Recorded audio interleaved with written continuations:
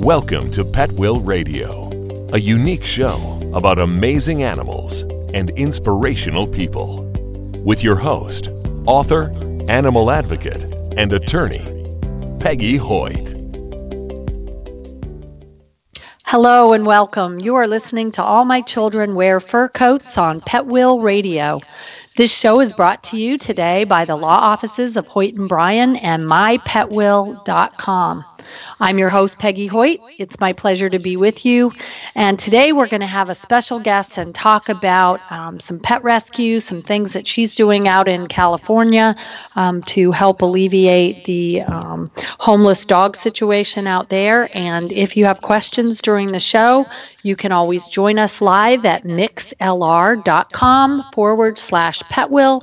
You can also find us on Facebook at All My Children Wear Fur Coats and on Twitter at Kids in Fur Coats. Today, I'm proud to be able to welcome as our special guest Piper Wood, who is the founder and president of Hand in Paw Rescue. And welcome to the show, Piper. Thanks, Peggy. Thanks for having me. Well, you are so welcome. We're excited to have you on the show. Every now and then we get a chance to talk to somebody who's doing rescue out in the California area. And since we're in Florida, it's nice to be able to reach all the way across the country and find out what's going on in your neck of the woods. So tell us a little bit about where you're located and how you got into the rescue business.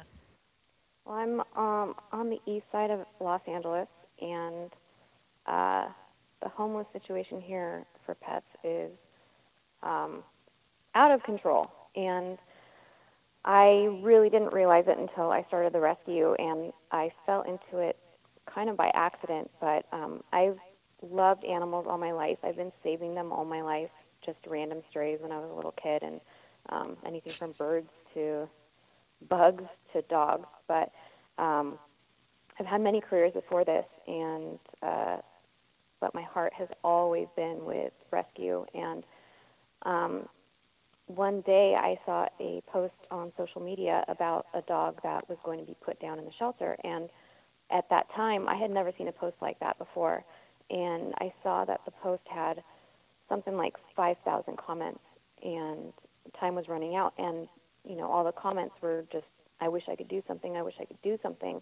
And the dog had something like an hour left to live. So I went down to the shelter and I got the dog out, and I had no idea that these posts were like thousands and thousands in the shelters every day like that. And so from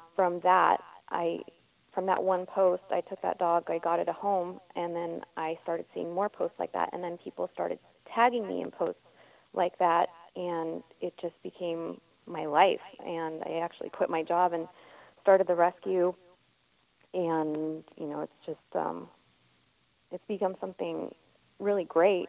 But at the time, I had no idea what I was getting into. I was independent at first, and then I started my 501c3 shortly after that, and have been really blessed to find great fosters and networking and a good following that keeps me going. So. Well, you mentioned to me that this has really taken on a life of its own, and it's now your full-time job. But tell us a little bit about what you did before you were full-time animal rescue. Well, I started out, originally I went to USC to be a business major and to work in marketing research, which was what my dad did. And then I grew up with a brother with autism, and while I was at USC, I kind of switched my majors halfway through and started studying child psychology and abnormal psychology. And I became a therapist for children and adults with autism, and I got my master's in autism as well. And then, working with clients all day, I kind of got burned out because I'd come home and then I'd always be helping with my brother too. So I went back to the abnormal psychology part of it and wanted to study criminals. And so I got my master's in criminal justice and became a police officer. even while I was a police officer, I was picking up strays and putting them in my patrol car and hiding them and then finding them home. So it was always something in the back of my mind. I was also involved with a local shelter in the city that I was working for. So I eventually left the police department and became a chef. I went to culinary school, and then I started my own catering company, and I became a private chef for a while. And that was when I saw that one post, and it kind of, took over everything. But, yeah, and now I'm here. And that was 5 years ago. Oh, my gosh.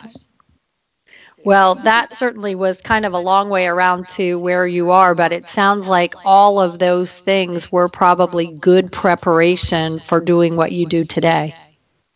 Absolutely. It is, even though I was a police officer, this is actually more stressful because as a police officer, you get a plethora of calls and situations to deal with, but literally every situation as a rescuer is life and death. So, and it's not just saving the animals, it's a lot of people skills, which that also prepared me for, as well as behavioral therapy. So yeah, I definitely think it prepared me, and it allows me to keep my stress at a lower level than I think most, because I do deal with a lot of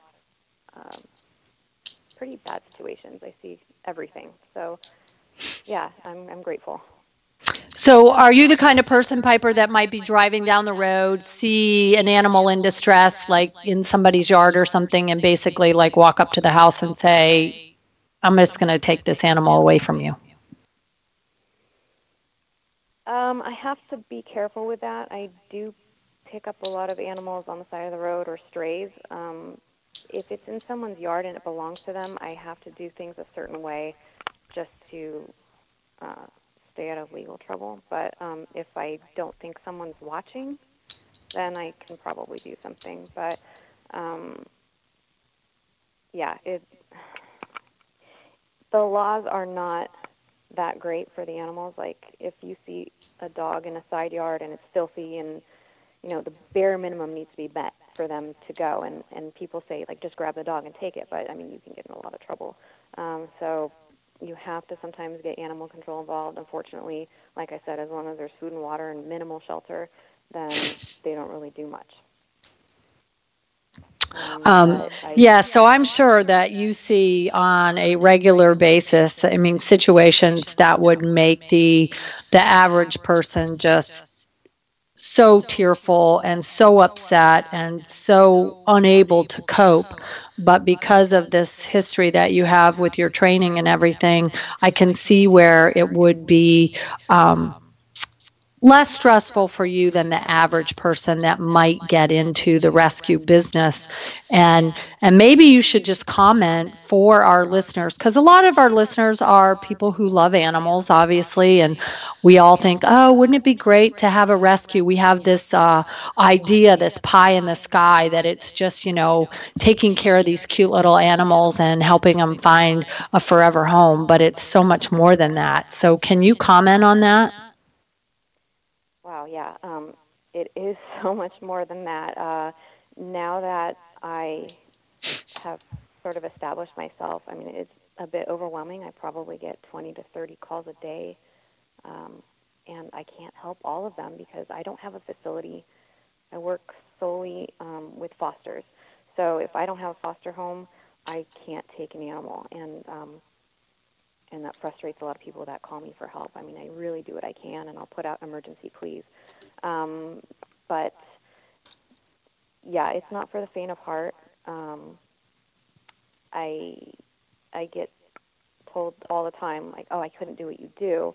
And I don't think it's that I'm stronger. I think that you really need to keep the big picture in mind, that this is not about you. This is about easing as much suffering as you possibly can, and you'll see things that will haunt you forever, but at the same time you have to do something because they need us. They're so innocent, and there's just so many that need help. So would you say that in your particular rescue that there's a particular kind of dog that you see more of than another? In Los Angeles, definitely Chihuahuas and Pit Bulls, and as we talked a little bit about before, Huskies, a lot of larger breed active dogs, because people are not aware of the characteristics of a breed that may be particularly active. They may not have the right living situation or exercise the dog enough, so the dog will escape. If the dog isn't microchipped, then those dogs are often not recovered. And then, people just, they need to understand the dog before they adopt or buy it from a breeder, unfortunately. And then we do see a lot of senior dogs, a ton of senior dogs in the shelters, and that is a group that I really gravitate towards. I really feel bad for the seniors. And they're in the shelters for a variety of reasons, whether the family unfortunately thinks the dog is too old and they don't want the dog anymore, they'll take it to the shelter. If the dog has health issues, which seniors often do, whether it's blindness or masses like mammary tumors, if they haven't spayed or neutered the dog, a lot of health issues can arise. So, and then owners passing away and not having a plan for the dog, so seniors end up in the shelters, and it's absolutely heartbreaking. It's just such a betrayal for them. So, really well, yeah, and I'm happy to hear you say that, Piper, because really that's one of my passions, really, is helping people create plans for their pets so that any pet, but particularly a senior pet who might belong to a senior, doesn't end up in a shelter environment. I can think of nothing worse. And in fact, over the weekend, I saw a Facebook post. Somebody had put something up about a 15-year-old dog who had been placed in a shelter by his owner. And it was just so heartbreaking to me. I immediately sent a message like, I will take this dog. Because seniors are really wonderful dogs. They are usually well trained. They get along with other dogs most of the time. All they want to do is please. And they really absolutely do not want to be in a shelter environment. I mean, I just can't even imagine how terrifying that would be for an animal. And all it really takes is somebody to do a little bit of planning. That's why we created mypetwill.com, so that somebody could go to our site, fill out the information form, pay a small fee, $15.95, create a standalone pet trust, link it to an online profile for the pet, and have that same number attached to a tag that pet wears on its collar, so that all three pieces work together, so that they don't end up at your place trying to find a home, that they actually are going to have a home, and that there's going to be money available to help provide for them. Absolutely. And in addition to that, keeping them out of the shelter also saves other dogs, because when a dog enters the shelter, they've got to kill for space. So it prevents a lot of heartache all around. And if there is a plan for a dog, it also enables me to take in another dog that may desperately need help. So it's always good to plan. And but it's amazing how many calls I get just like that with people who. Well, and let's just make the point to our listeners as well that, it takes money to run your organization. So, it costs money for veterinary care, for food, for advertising, for just the day-to-day running of the operation. And so when people leave their pets to somebody, it's nice to think that you're doing them a favor by leaving them your pet, which usually isn't the case. It's the other way around. The people who are taking possession of your pet are doing the favor. But at the same time, there should be some monetary consideration, because it does cost money to keep pets. I have 6 dogs and 3 cats and 3 horses, and I know how much it costs to take care of a pet. And I just want to make the point that we have to be responsible pet owners. If we're expecting somebody to take care of our animals, we need to make sure that they have the resources to do that as well. Yeah, absolutely. The seniors that I get typically have a lot of health issues. Like I mentioned, the mammary tumors, which can often be cancerous, or if they're not spayed, they have pyometra, which is a deadly infection of the uterus. And all these things cost a lot of money to take care of, and we do get a lot of blind dogs. And with the blind ones, we try to do whatever we can to restore their sight. And up to now, I think we've had 4 successful cataract surgeries, and those cost $6,000. So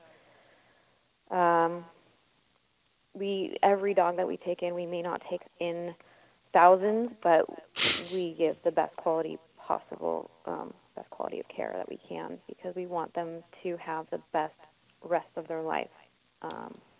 And it's a beautiful thing to watch them be able to see again after 5 years of not being able to see. So. Oh, yeah, I'm sure that must be very rewarding. I did notice from your Instagram account that you also take in a few cats. Yes. Yeah, the cat population here is also overwhelming, probably more so than the dogs, but I take them on an emergency basis. Typically they're injured. We've hit by car or whatever, or kittens that need bottle feeding, because the shelter won't take kittens like that small. So, I do what I can. I often get them when I'm at the shelter. I'll see people turning in cats, and it just kills me. It breaks my heart. So, I sometimes can't say no, and I do take cats. So you're well known at the shelter, I take it. Yeah. Yeah, everyone calls me. So they see you coming and they're like, "Oh, here comes Piper. What do we have for her today?" Exactly. Yeah. Tell us about your own pets, Piper.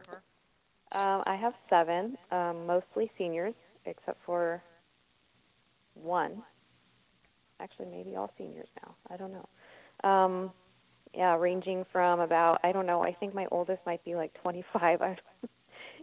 He's really old. I've only had him for 4 years, but I think that when I got him, I thought he was already 20. So he's a little Chihuahua, and he's wow, that would be like one of it. the oldest dogs I ever heard of.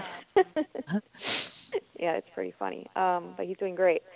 And then all my dogs I think are seniors now. So all from different shelters, all from different situations. I even have one from Taiwan, from the meat trays. And she's my largest dog. She's about 40 pounds, and got her from Taiwan about 12 years ago, and she's great. So, well, and that's a whole nother show that we could talk about, is the dog meat trade in some of the Asian countries, and how horrible that is, and the efforts that some of the U.S. rescues are doing to try to alleviate that problem. And if there was one thing that you could say would help reduce this homelessness of pets, what would that be? spay and neuter. Spay and neuter. Good. Yeah, absolutely. And yet it's interesting that people don't necessarily automatically go to that place. I have a friend who created a spay and neuter not-for-profit. That's all they do. And her husband basically laughed at her and said they would be out of business in 1 year. They've now been in business for 5 years, and they've spayed and neutered more than 40,000 animals here in Central Florida. And yet the problem is never ending. I know. Just I feel like I never get a handle on it, and I work tirelessly, like 365 days a year and 7 days a week. It's crazy. It never seems to get any better, and I don't understand it. It's absolutely overwhelming. But I think for sure, a lot of the cities around LA, especially, people don't spay and neuter their pets, and they let them run around in the streets, and obviously they're mating with other dogs on the streets, and there's just endless puppies running around, and it's really sad. A lot of them don't get the chance. But That is true. So, okay, so our message is spay and neuter your pets, have a plan for your pets. Um, I would love for people to go to your Instagram page and see some of the animals that you have for adoption, or to visit your Facebook page or to go to your website. Do you want to share with us, please, Piper, how we find you? Sure. My Instagram is at handinpaw, HANDINPAW. My Facebook is facebook.com/handpawrescue. And my website is www.handinpawrescue.com. So, keeping up with all of the social media aspect of your rescue has to be pretty much a full-time job, too. Yeah, it is. But luckily, I have everything kind of linked up. So when I post on Instagram, it goes to my Twitter and my Facebook. But yeah, no, I have to constantly update people. I'm really lucky to have a pretty large following. But with all the cases that we have, people are constantly asking for updates. So I try to keep everyone apprised of everything. And we've been taking in some Tijuana street dogs lately. And those are just about always some sort of injury or major illness. So we just got one that had to have a $4,500 surgery to correct a botched surgery that was done down in Tijuana. I found out about the dog after it had the surgery in Tijuana. Otherwise, I wouldn't have allowed them to do it. He had a shattered femur and pelvis from getting hit by a car down there. So we brought him up here and did the surgery up here, and he's getting better. But we thought he was going to die because the surgery down there and caused a massive infection and sepsis in his bone. So it was awful. But he's on our Instagram. His name is Hero, and he's a little schnauzer puppy. He's really cute. But we do take a lot of Tijuana street dogs, and there's a lot of mutilation down there, and it's just awful. Mange and distemper. We're actually getting one next week that just survived distemper. Just a lot of really bad stuff, and I know there's a lot of need up in LA alone, but sometimes I see these Tijuana dogs, and it just kills me. And so we try to take as many as we can from down there as well. Okay, well, we appreciate everything you're doing, and I want to remind our listeners that you're listening to All My Children Wear Fur Coats on Pet Will Radio. If you have questions or comments, you can chat with us live at mixlr.com/petwill. I'm your host, Peggy Hoyt. Today we're talking with Piper Wood. She's the founder and president of Hand in Paw Rescue. Do you have a stated mission, Piper, for Hand in Paw? What does that mean? Well, like, what's your overarching goal? What are you trying to accomplish other than just, find homes for these animals? I mean, do you have a broader purpose?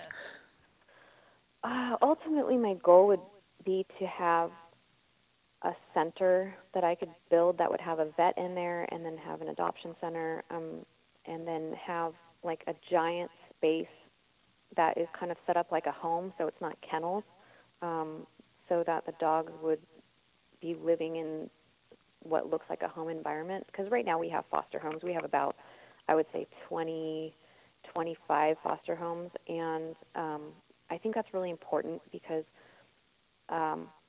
these dogs are coming from a bad situation, whether it's the shelter or the streets or an abusive home or whatever, and they're going into a home where they're getting love and attention, and they're learning socialization and basic skills, basic training, potty training, etc. And so I would want whatever I eventually build to mock that, so that they can continue that healing and training, so that by the time that they get adopted, they're already ready to go.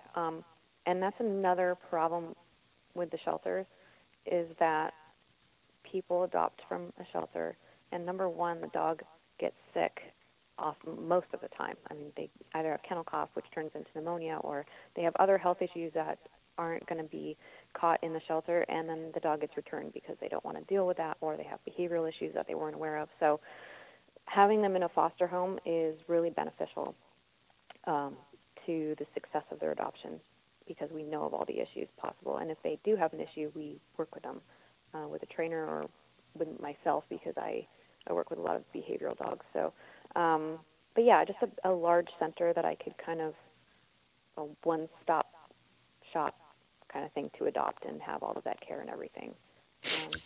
I can envision that. I think that sounds great, where you would walk in and it would be more like a home than an actual shelter. Because so many of the dogs, you're right, that come out of a shelter environment, they have PTSD or some sort of illness just from being at the shelter, and it's such an overwhelming experience for them. I'm on your site right now, and I'm looking at some of the before and after pictures, particularly Jasper, who looks like a completely different dog in his after picture than his before, where he was a little dirty street dog, and then he's a perfectly white, cute little, perfect dog. Yeah, he was my dog. He unfortunately passed away last year. Oh. Yeah, I had him for 3 years, and when I got him out of the shelter, he was another one of those dogs that had about 15 minutes to live because he was sick. And San Bernardino is a very high kill shelter, especially if they are sick. So I got him out and basically took him to the emergency vet, and the doctor there said he wasn't going to make it through the night and to just put him to sleep. And I refused to do that. I took him home, and I literally laid on the bathroom floor with him and held his little paw all night, and I got him through it, and then I got him back in the hospital. He was in the hospital for almost a month on IVs and stuff. He had really severe pneumonia. And then we just kind of bonded through that whole thing, and I got him through it, and I had 3 good years with him, but I did lose him last year. But he was my favorite. Oh, so see, every now and then one crawls right into your heart, and then you end up with another dog, right? Yeah, I mean, I've cut myself off for now, but when I lost Jasper, I had just rescued another senior Chihuahua, and I ended up adopting him because when Jasper died, like I felt like this dog was just became that personality that I had lost in my life. So he's like my little sidekick now, and his name is Zeus. And, oh, that's so cute. Yeah. So for people who are listening that might be in the LA area, if they want to get involved with Hand and Paw, what would they do, and what are their opportunities for volunteering? Number one need is fostering. That is for sure. Fosters are the most important part of my rescue, and I'm so grateful to everyone who has fostered for me and continues to foster for me, because I wouldn't be able to do it without them. But if you just go to my website, www.handinpawrescue.com, there is a foster application. As long as you have a secure yard, or if you don't have a yard, whatever, just as long as you're able to take in a dog and love it until it gets adopted, and we have a pretty high turnover rate. I'm just so grateful. That's what I need the most. And then we do have adoption events every Saturday at a store called Unleashed by Petco in Monrovia, and so we have all our dogs there, and we have a bunch of volunteers that can come and just basically pet dogs all day, and it's pretty fun. And yeah, that's my 2 biggest needs for volunteering. But yeah, best way to get a hold of me is on my website or even through Instagram. Okay, and then of course, people are not in California and they want to donate, they can donate at your site. And I also see that there's an Amazon wish list if people want to just send things that you need from our good friend Amazon. If you're a Prime member, go ahead and go to her wish list and send her something to help you accomplish this overarching goal of getting these dogs off the street and into forever homes. And I know it's a challenge, not just in California, but all over the country, that rescue organizations are working day and night to try to alleviate the problem, and the problem continues. So we certainly appreciate the work that you're doing. How many animals do you have that are available for adoption right now, Piper? Oh, gosh, I would say about 25. We have a mother with 6 puppies right now, so that's 7 right there. And they're going to be ready for adoption. They'll be 8 weeks on Saturday, so they have a few more days and they're ready. What kind of puppies are those?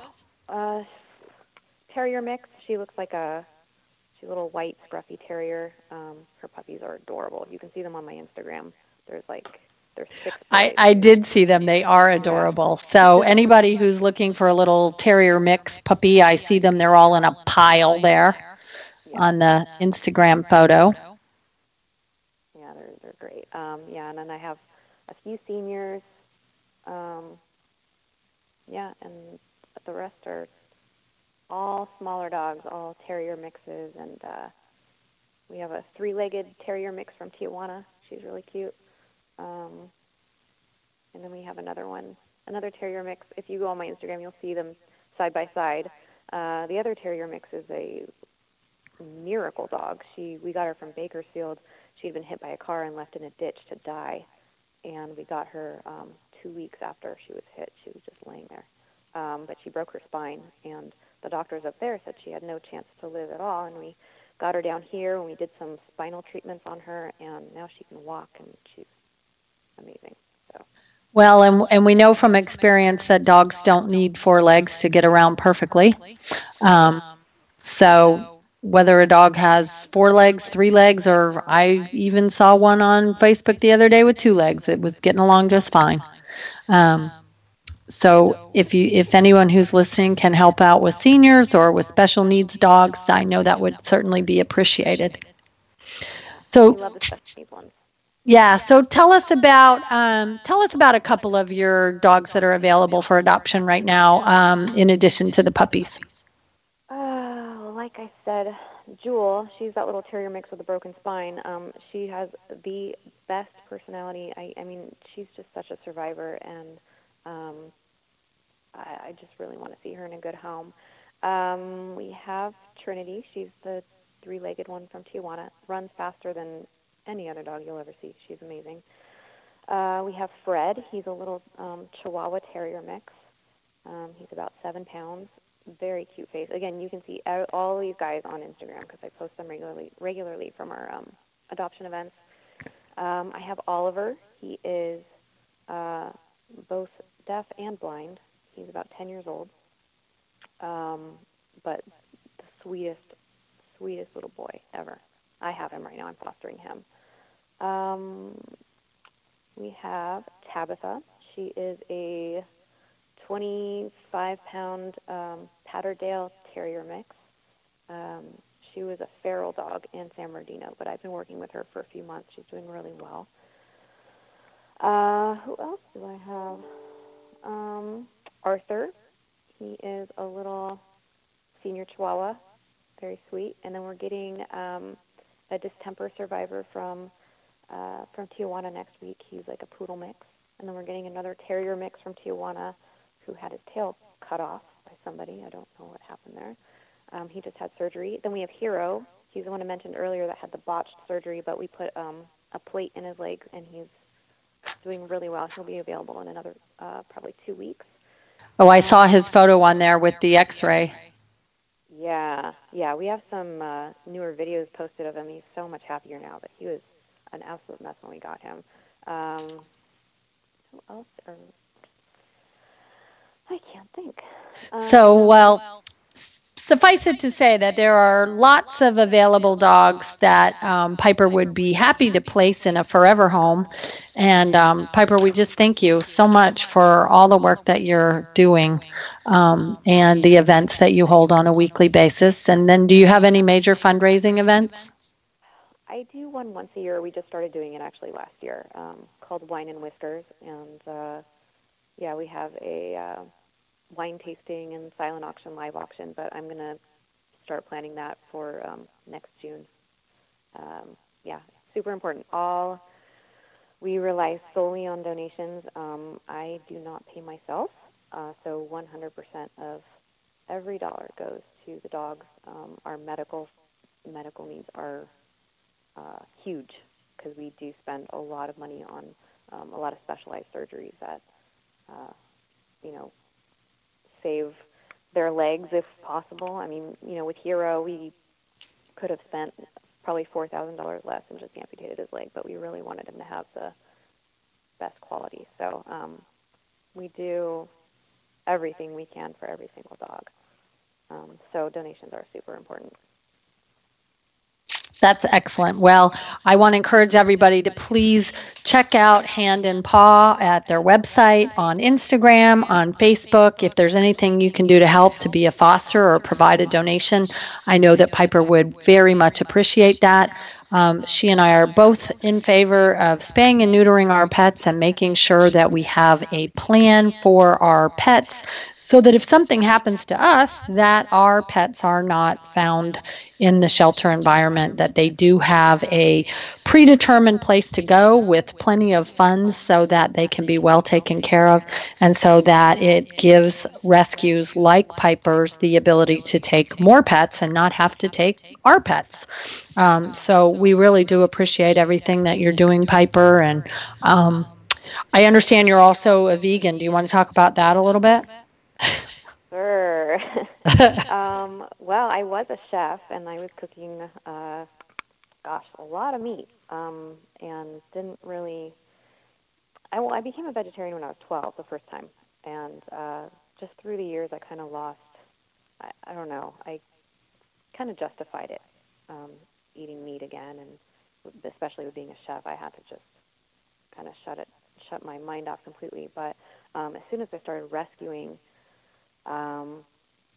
I couldn't stop there. I couldn't not make the connection between a dog and a cow and a chicken or whatever.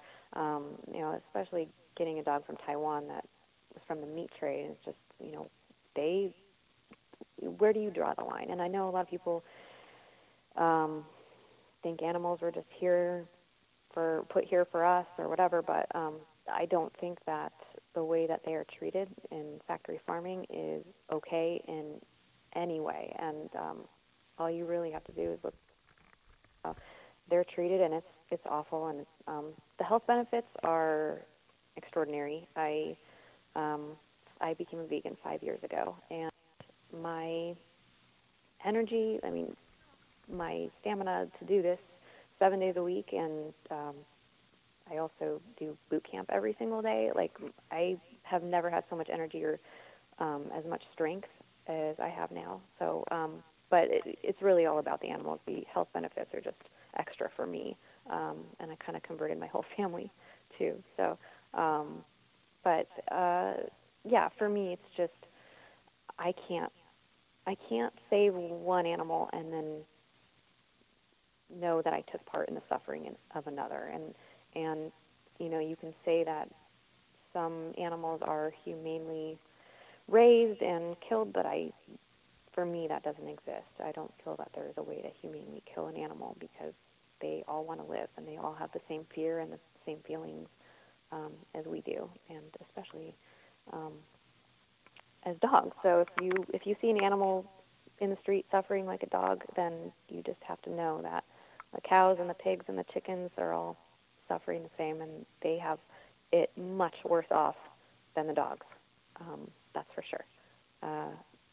They have really horrible lives out there. So I just couldn't, in my mind, contribute to that anymore. And happy that I don't take part in not just eating meat, but eating dairy as well, because that in itself is possibly even more torturous than the meat industry. So, yeah. Well, thank you for sharing that. It's nice to hear a former chef's perspective on a vegan lifestyle and how we can still be healthy and have plenty to eat without contributing to the loss of life for our animal friends. So I think all of our listeners can hear that we have a person who not only talks the talk, but she walks that talk as well. And I think you'd be an excellent resource for anybody who wanted to reach out and help your organization and all of the wonderful things that you're doing out in California. So as we come to a close here, is there any last things you'd like to say to our audience, Piper? Well, you asked me earlier what the number one, aside from spay neutering, would help the homeless population, and I would say microchipping your pets. In our rescue, we've lost a few fosters that have, escaped, or even adopters that have escaped their homes, and just about all of them have been recovered, and they've all been microchipped, and I think that's such a huge asset, because even if your dog has a collar and tags, and those things can fall off, and people typically, when they find an animal, will take them to the nearest vet or nearest pet store, and they all have scanners. So that's the best way to reunite, I feel. And I don't know. I was at my event a few weeks ago, and some lady came in, and she said, what does your adoption fee include? And I told her microchipping, spay, neuter, vaccines, blah, blah, blah. And she said, you microchip your dogs? And I said, of course. We have recovered so many animals that way. And she said that was a violation of their rights, but I honestly, I don't see that.